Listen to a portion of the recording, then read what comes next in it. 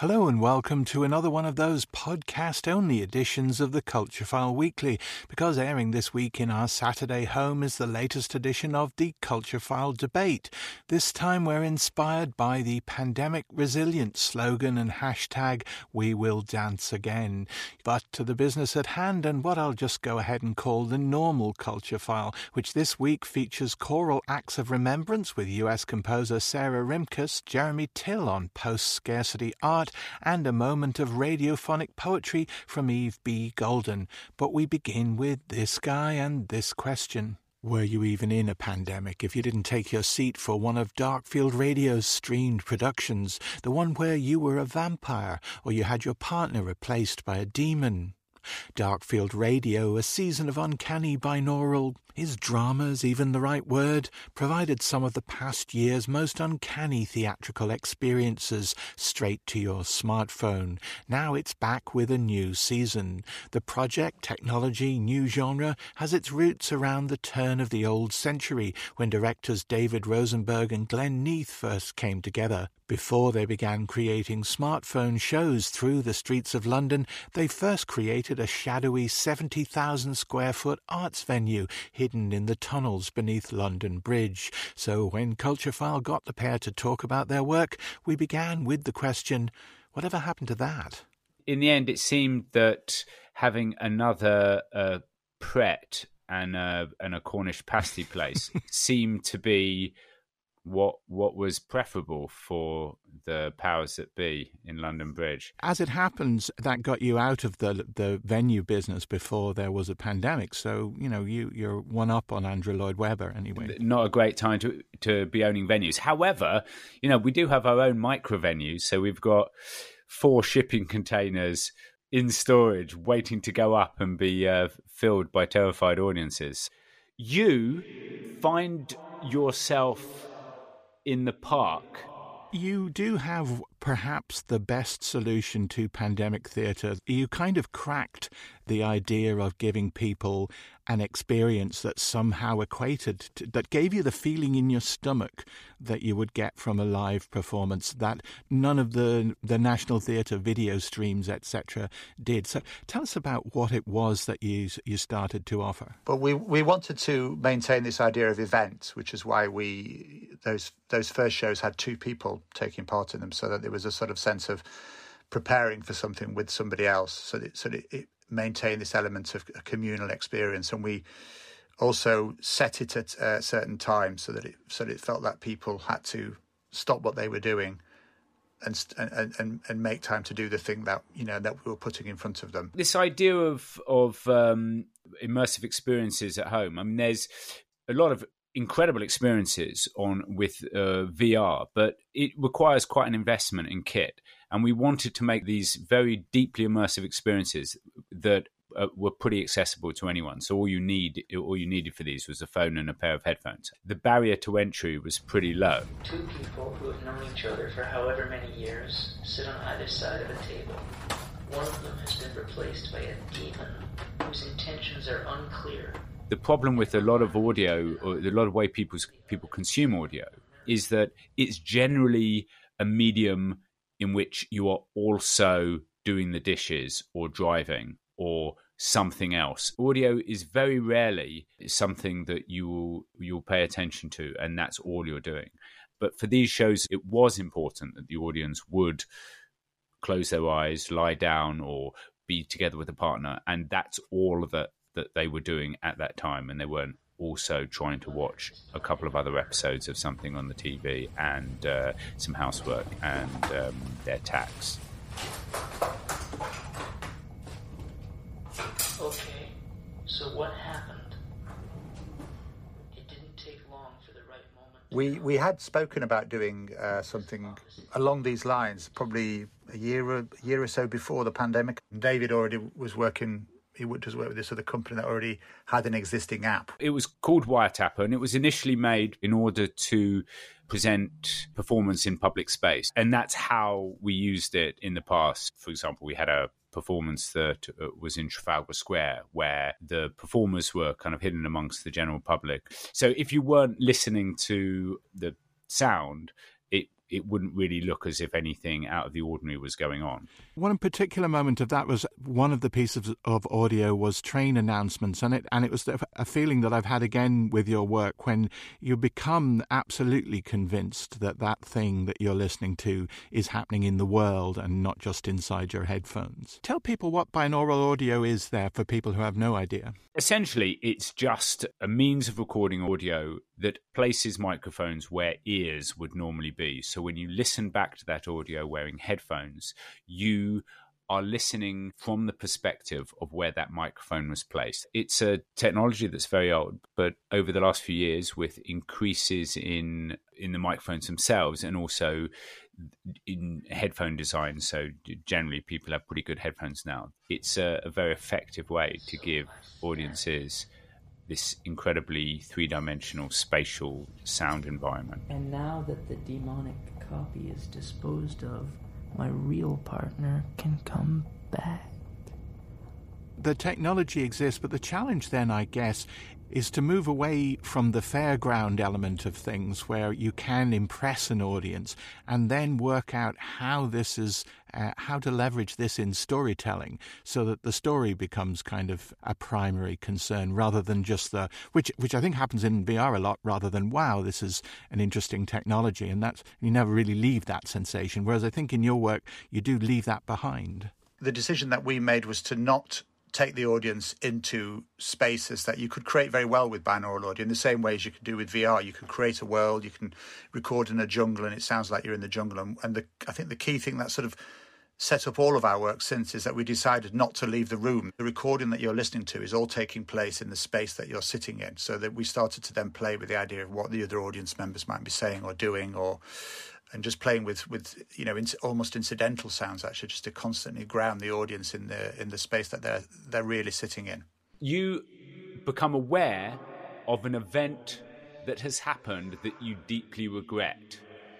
You also become aware that you have set into motion a mechanism by which to attempt to reverse that event. There is a kind of element of mind hacking. It's theatre, but there is this thing that somebody is getting in and playing with your consciousness in a way that maybe great theatre does. But here you kind of see the scalpel or something.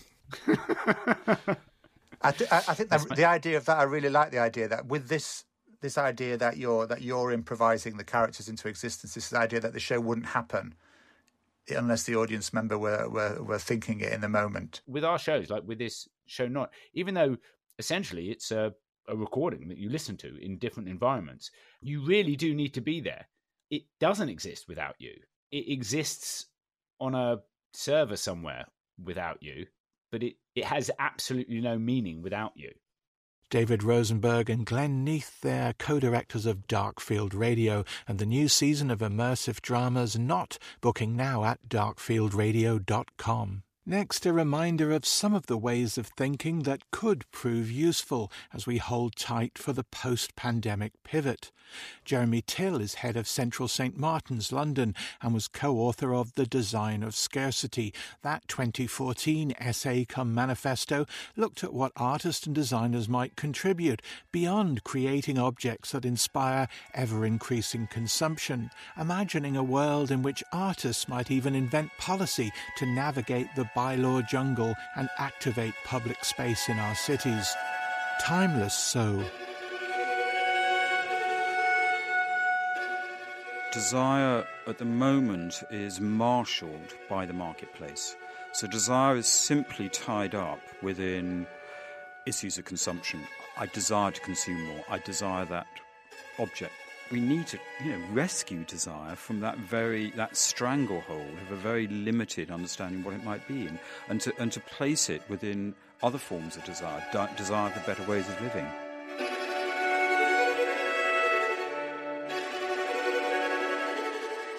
Practically, how do you go about that? Is to just interrogate endlessly the way in which scarcity is constructed, and then to try to intervene in that.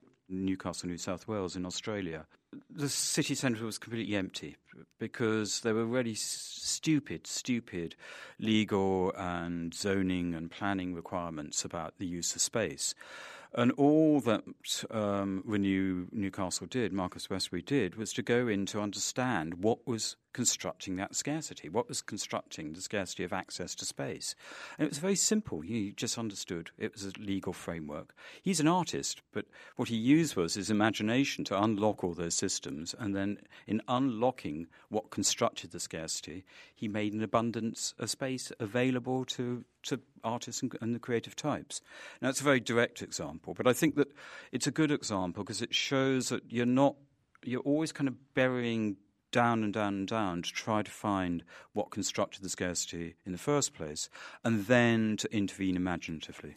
What's happened recently, particularly in the architectural field, is that they've become pretty much reduced to designing facades for the spatialization capital. So what I mean by that is that buildings effectively have become spreadsheets in which you extract as much value out of the plot of land as possible, whether it's housing or offices or whatever, and then you dress it up with nice facades in order to get it through planning. And that means that the whole role of the architect has been severely diminished. Architects have become one of the means by which you can keep extracting more out of less. There's an interesting Dutch critic called Rome van Toorn who talks about fresh conservatism. And what he means by that is that architects in Holland in the early 2000s were kind of wrapping up and producing these fantastically kind of wild, avant-garde, fresh forms.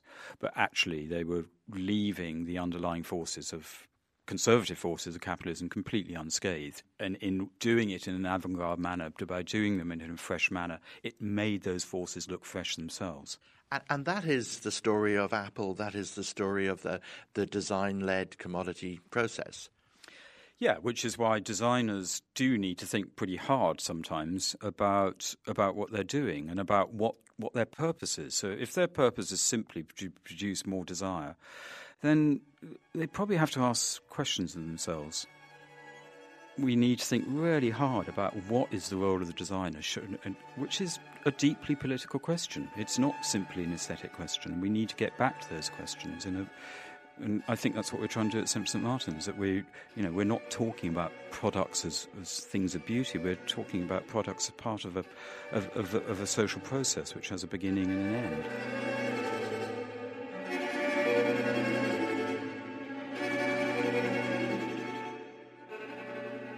It's a strange conundrum we're in as much as the creative industries are the only expanding industries within the UK at the moment. They are the second biggest industry after finance.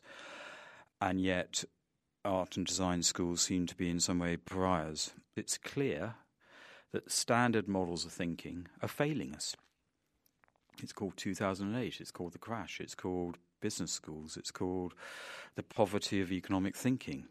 And so what alternative models of thinking have we got? And I would strongly argue that the alternative models of thinking we got are emerging from places like this. They're not emerging from philosophy departments because they still tend to have a degree of abstraction about them, whereas designers and artists are always working with the here and now. Inevitably, they're working both with their hands and their minds. These forms of thinking expand way beyond the designs of cups and saucers or nice paintings to hang in galleries. They actually are to do with the way that we may rethink, the future of society. And designers and artists have, I think, a huge role to play in that. So it's not just about an economic argument, the creative industries, though that is important clearly, but it's about a more ambitious thing, which is how do artists and designers contribute to the debate about societal futures. The recent programmes that have been and articles about the art school have mythologized a period of art history in the 70s, which actually, if you talk about most people who were there, it was full of drunken men. It was incredibly unprofessional. You might get one or two. And inevitably there has been, in the expansion of the art school, there's been more and more bureaucracy, more and more kind of accountability, etc., and more professionalisation of it. But that doesn't necessarily mean that it's suppressed imagination, which is what the mythology of the 70s is. It was kind of pure creativity. I don't believe in that. part of the problem maybe was accepting this role in the creative industries to immediately say the balance sheet will be part of what we're talking about, and that might be the beginning of a problem for the sector, for art schools in general. Yeah, it may be if you are tied simply to the words of the creative economy. But I think that what one sees within the relationship of art schools to the creative industries and the creative economy is they're being reinvented the whole time. Our students aren't there in the service of the creative industries. They become the creative industries themselves very quickly. So it acts in a rather different manner than, say, a business school. If you come out from a business school, you are going into the service of the market economy. You're trained to do that. I don't see the creative economy as this monolith which we have to serve. I see it as something which we are creating. I would hope that what is happening is that those values are always being thrown up into the air.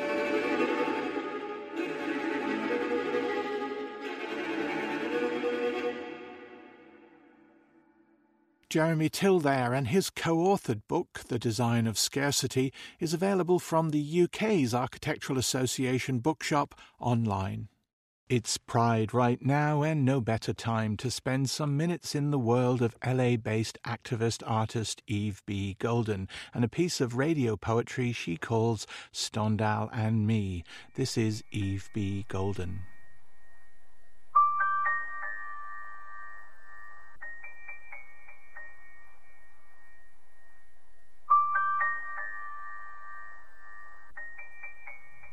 Hi.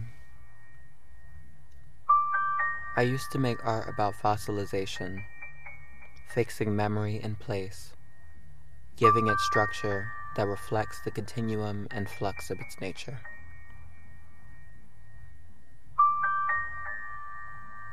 I was always an overactive confessor, writer from childhood, spending lengths of time in my journals, longing and willing love to find me and stick.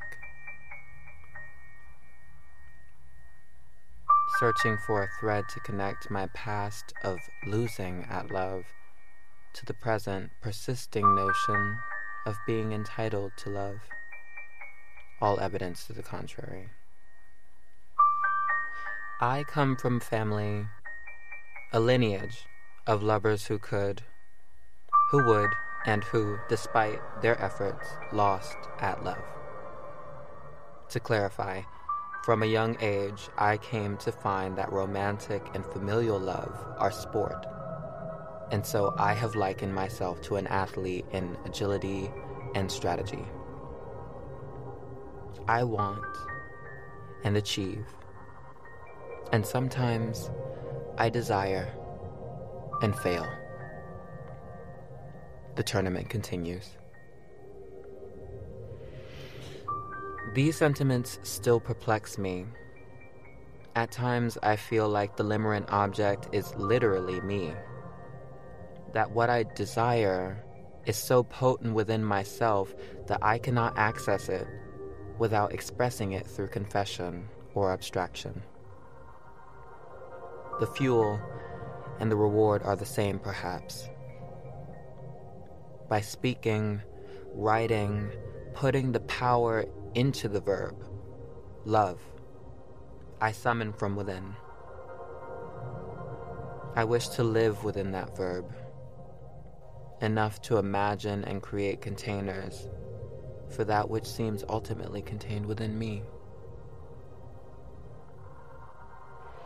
Stendhal Salzburg's mine analogy of the crystallized hornbeam, likened in shimmer to the ultra-potent love fixation one has for another unbeknownst to them. In the way this material sentiment is as fixed in form as it is fleeting, shares a breath with my longing to preserve every moment that shimmers. The diamond dust on everything seemingly ordinary. Everyone seemingly achievable or destined to me. Over a period of time, I gifted these crystallized objects. My hornbeams, were old diaries and picture frames. I gifted these to friends as tokens of transformation and prayers that we might all be held, contained within a shimmer of goodness, and that nothing has to be truly fleeting until we put it down or away. Constance. Victory. Love.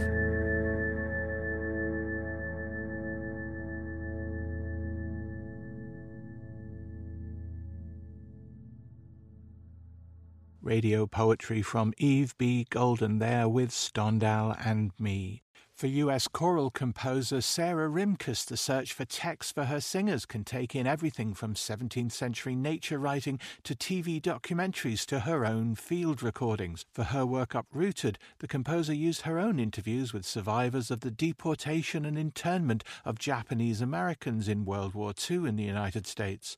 Ahead of Chamber Choir Ireland's Irish premiere of Uprooted this week, Sarah Rimkus spoke to Culturefile about seeking texts and about finding something bigger than ourselves in secular song. Sacred choral music has played a big role in many, many people's lives and many people's musical upbringing and their relationship with their spirituality. So I certainly have a lot of respect for that, and I've been greatly influenced by a lot of sacred music. For myself, I would not call myself a religious person. I've written sacred music, but of course when I do that, I hope that I am speaking to themes that people who are not just of one religious persuasion can relate to. So that's kind of where I stand on that, I guess.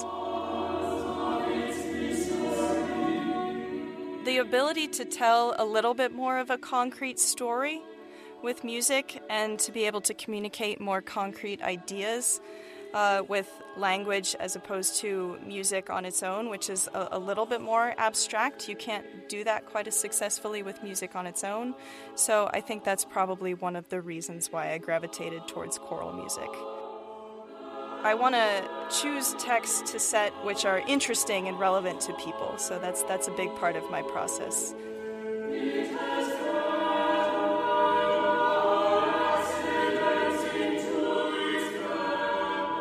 Sycamore was commissioned by a great advocate of choral music in New York City, whose name is Lee Ryder. She commissioned the piece specifically for a concert that was entirely of Wendell Berry settings, actually. His poetry works really wonderfully in choral settings, and therefore there are a lot of available settings already. So that's one that hasn't been set so much.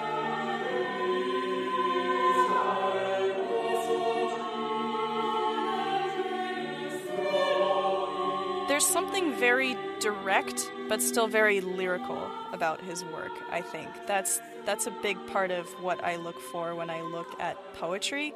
You want something descriptive and something that feels musical. The themes of nature and the environment, a lot of people, when they seek that spirituality and connection to something bigger than themselves, especially these days, that's one of the first things that people turn to.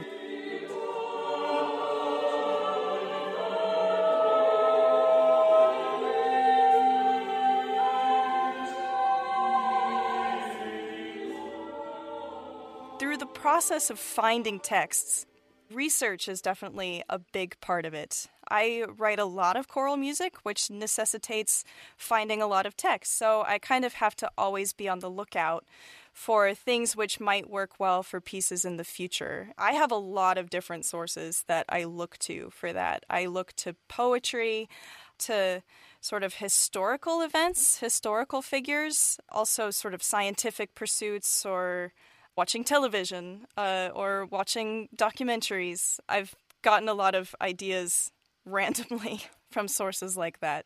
For the text that I used for Uprooted, I actually interviewed a couple of women from my hometown.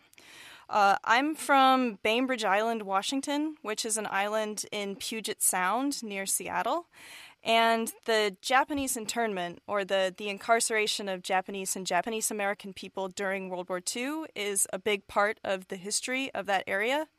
There was a Japanese community on Bainbridge Island, and still there is. And they were actually the first taken away to Manzanar relocation camp in California. In the most desolate desert you can imagine in inland California.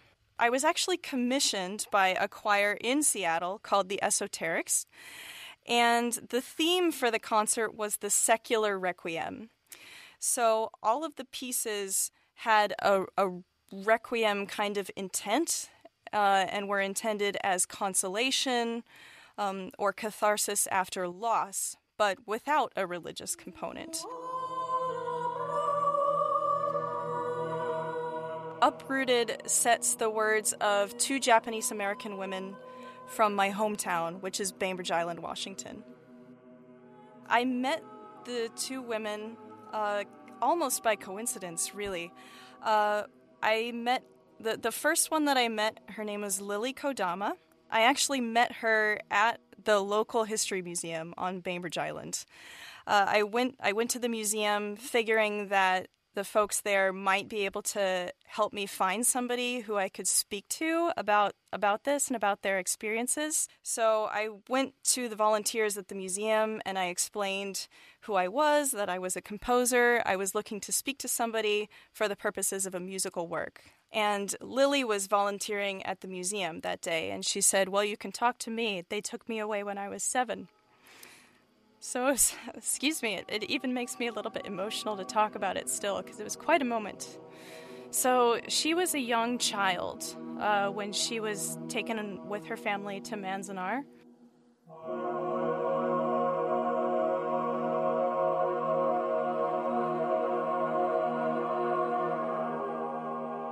When I spoke to these women about their experiences in the relocation camps, a lot of what they talked about was, they sort of talked about it obliquely. You know, Kay talked mostly about the journey to the camp.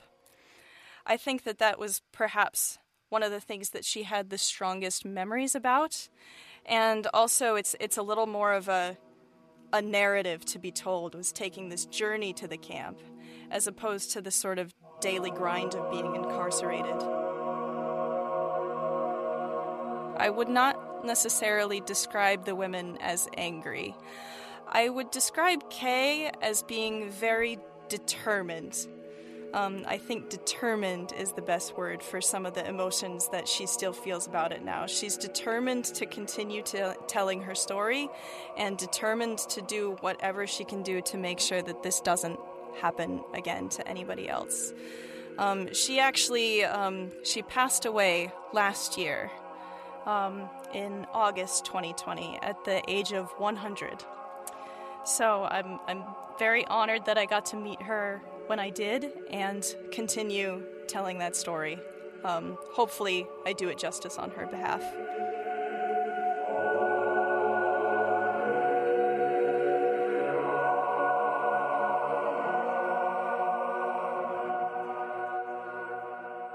Sarah Rimkus there, and Chamber Choir Ireland, under the direction of Bernie Sherlock, will perform Uprooted as part of their Shared Ground programme, which also features the Irish premiere of Shared Ground by English composer Alex Roth. The concert will be streamed from All Hallows Chapel, Drumcondra, Dublin, tomorrow, Sunday 27th at 8 p.m. Booking on chamberchoirireland.com.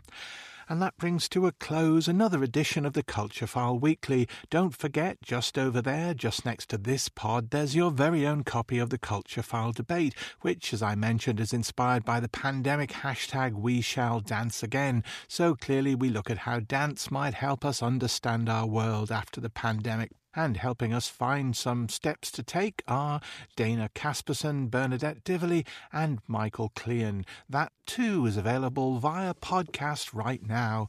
Shall we?